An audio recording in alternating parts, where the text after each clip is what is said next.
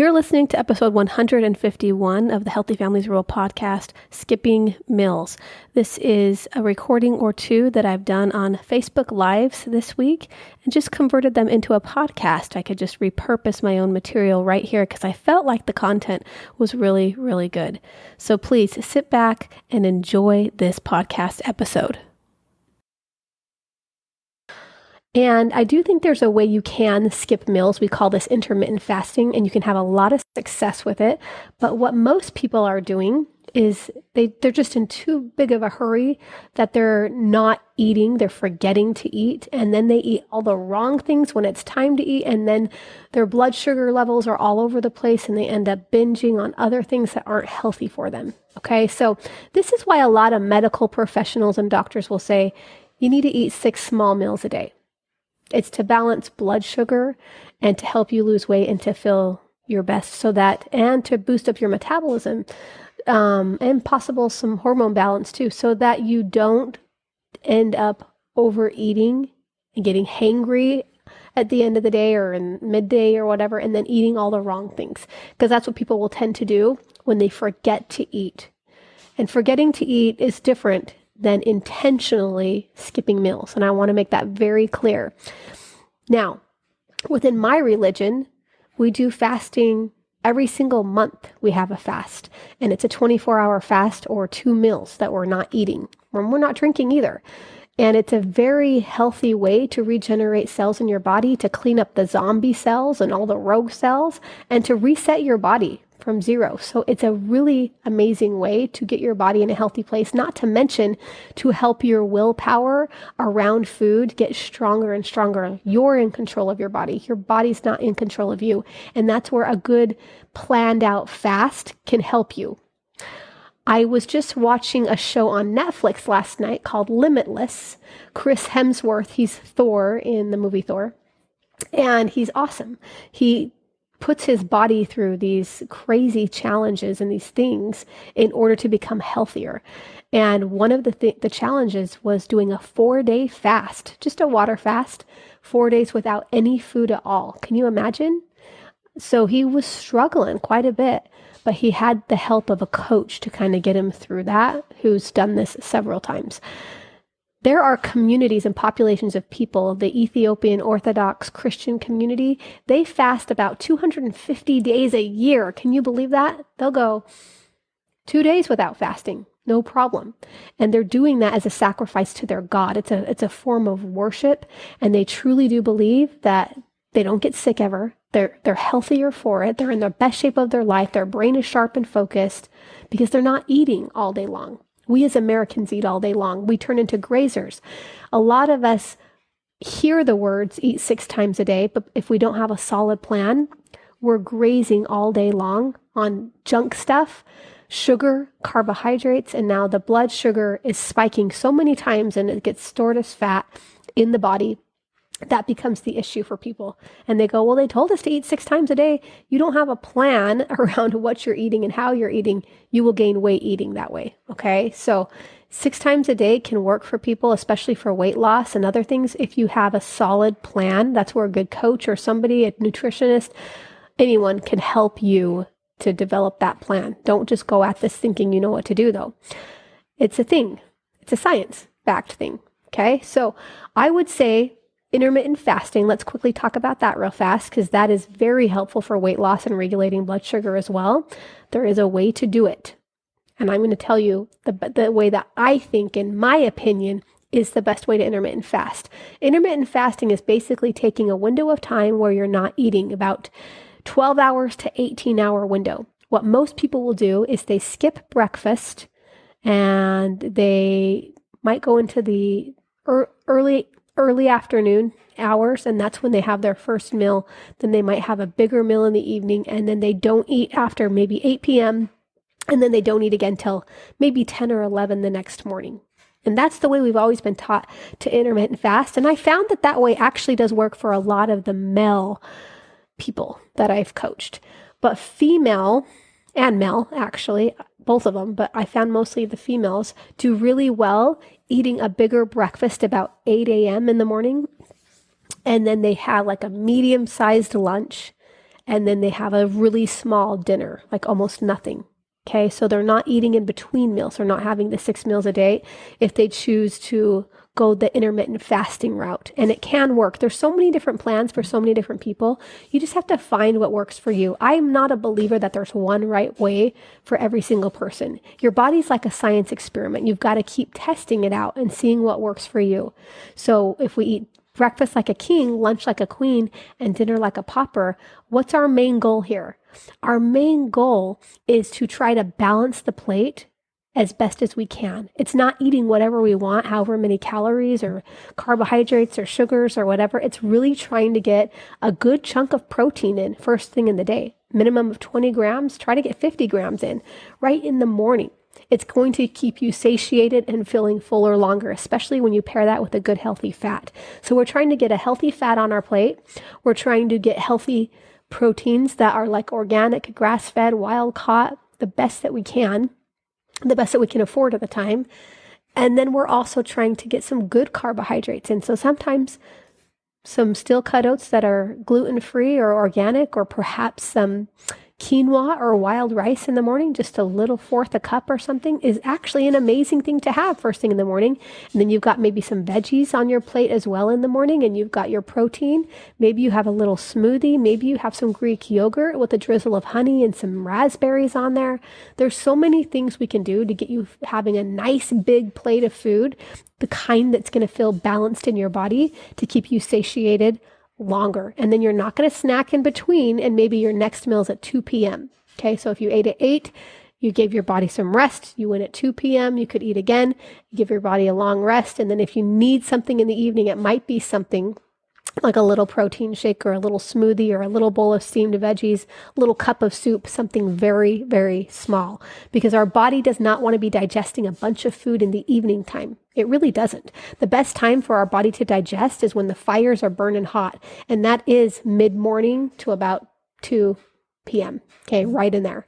So I think the biggest and best meals are kind of earlier in the day. If you ask me, from what I've learned, my experience as a coach, my experience in the nutrition field and following so many people and hearing so many things, this is what I've seen work the best if you're going to do the intermittent fasting route.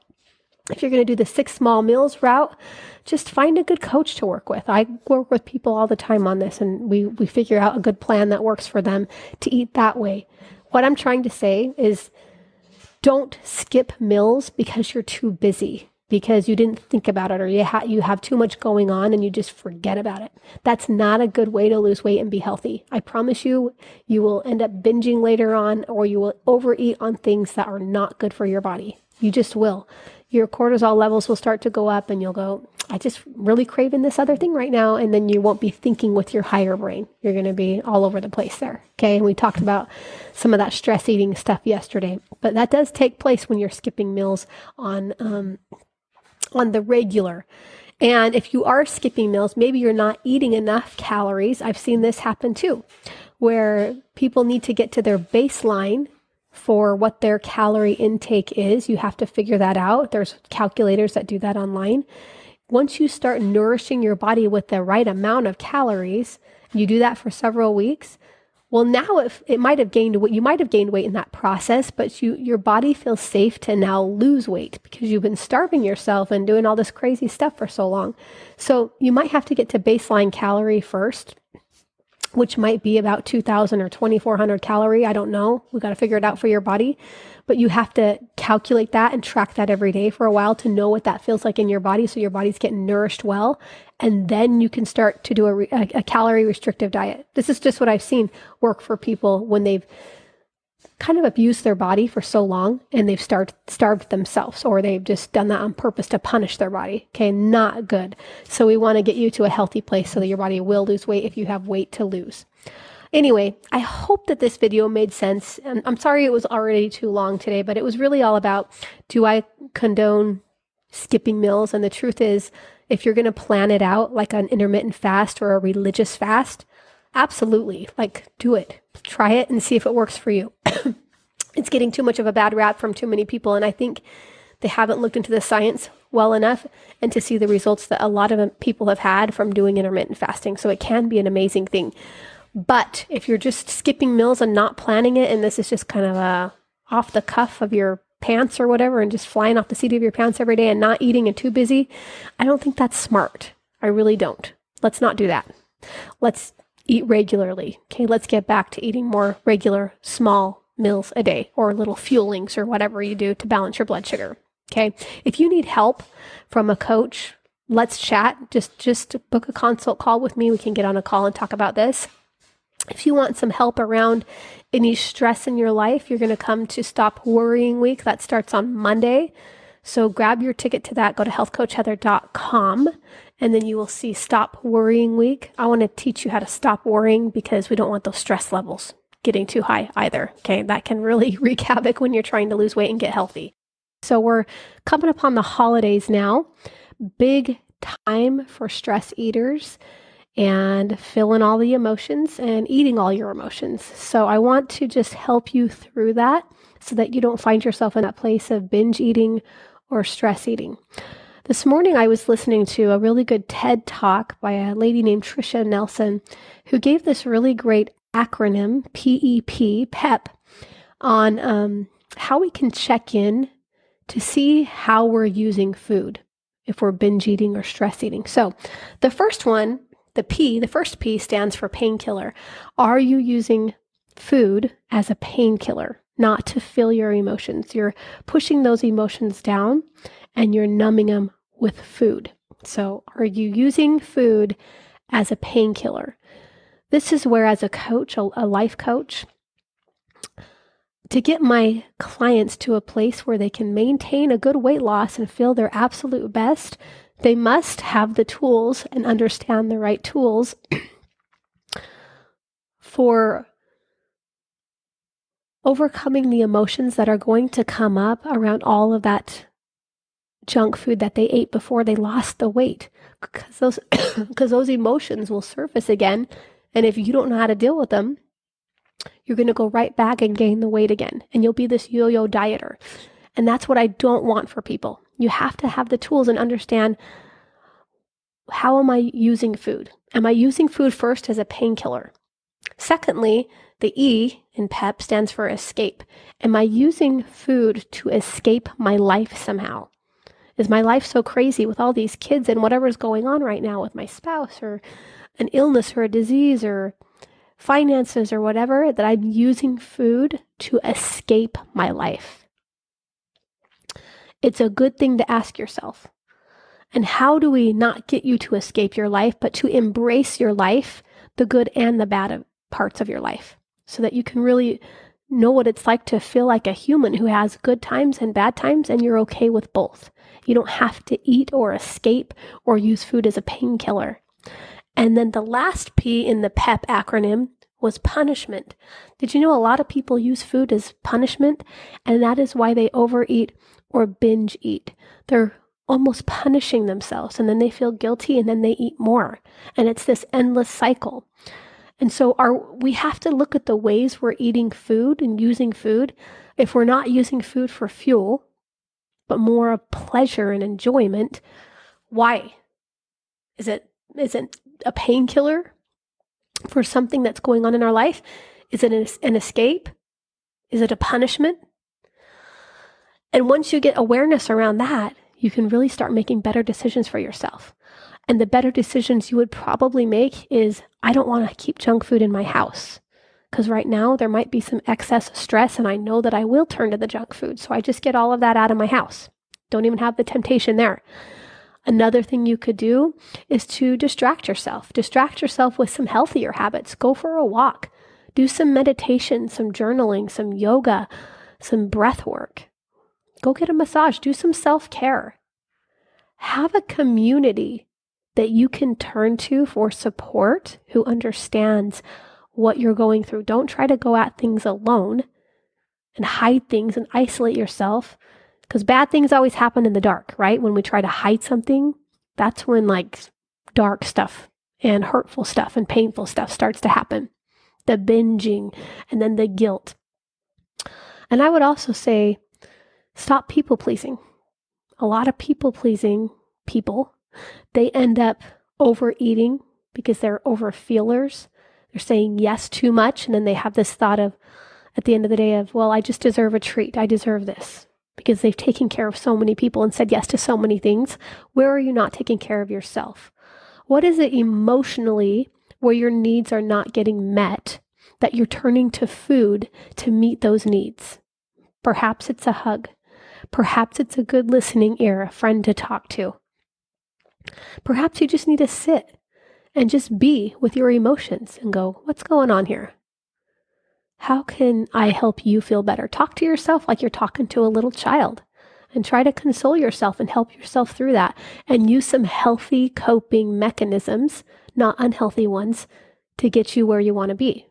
And then in the end, the result is now you have this amazing life where your cortisol levels aren't spiking like crazy and driving you to eat all this food, but rather your hormones are balanced. And that's helping you now lose weight and get a grip on your life, which is what you ultimately want. So if you have a lot of stress right now, if you're stress eating, if you're an emotional eater, I want to invite you to come to Stop Worrying Week.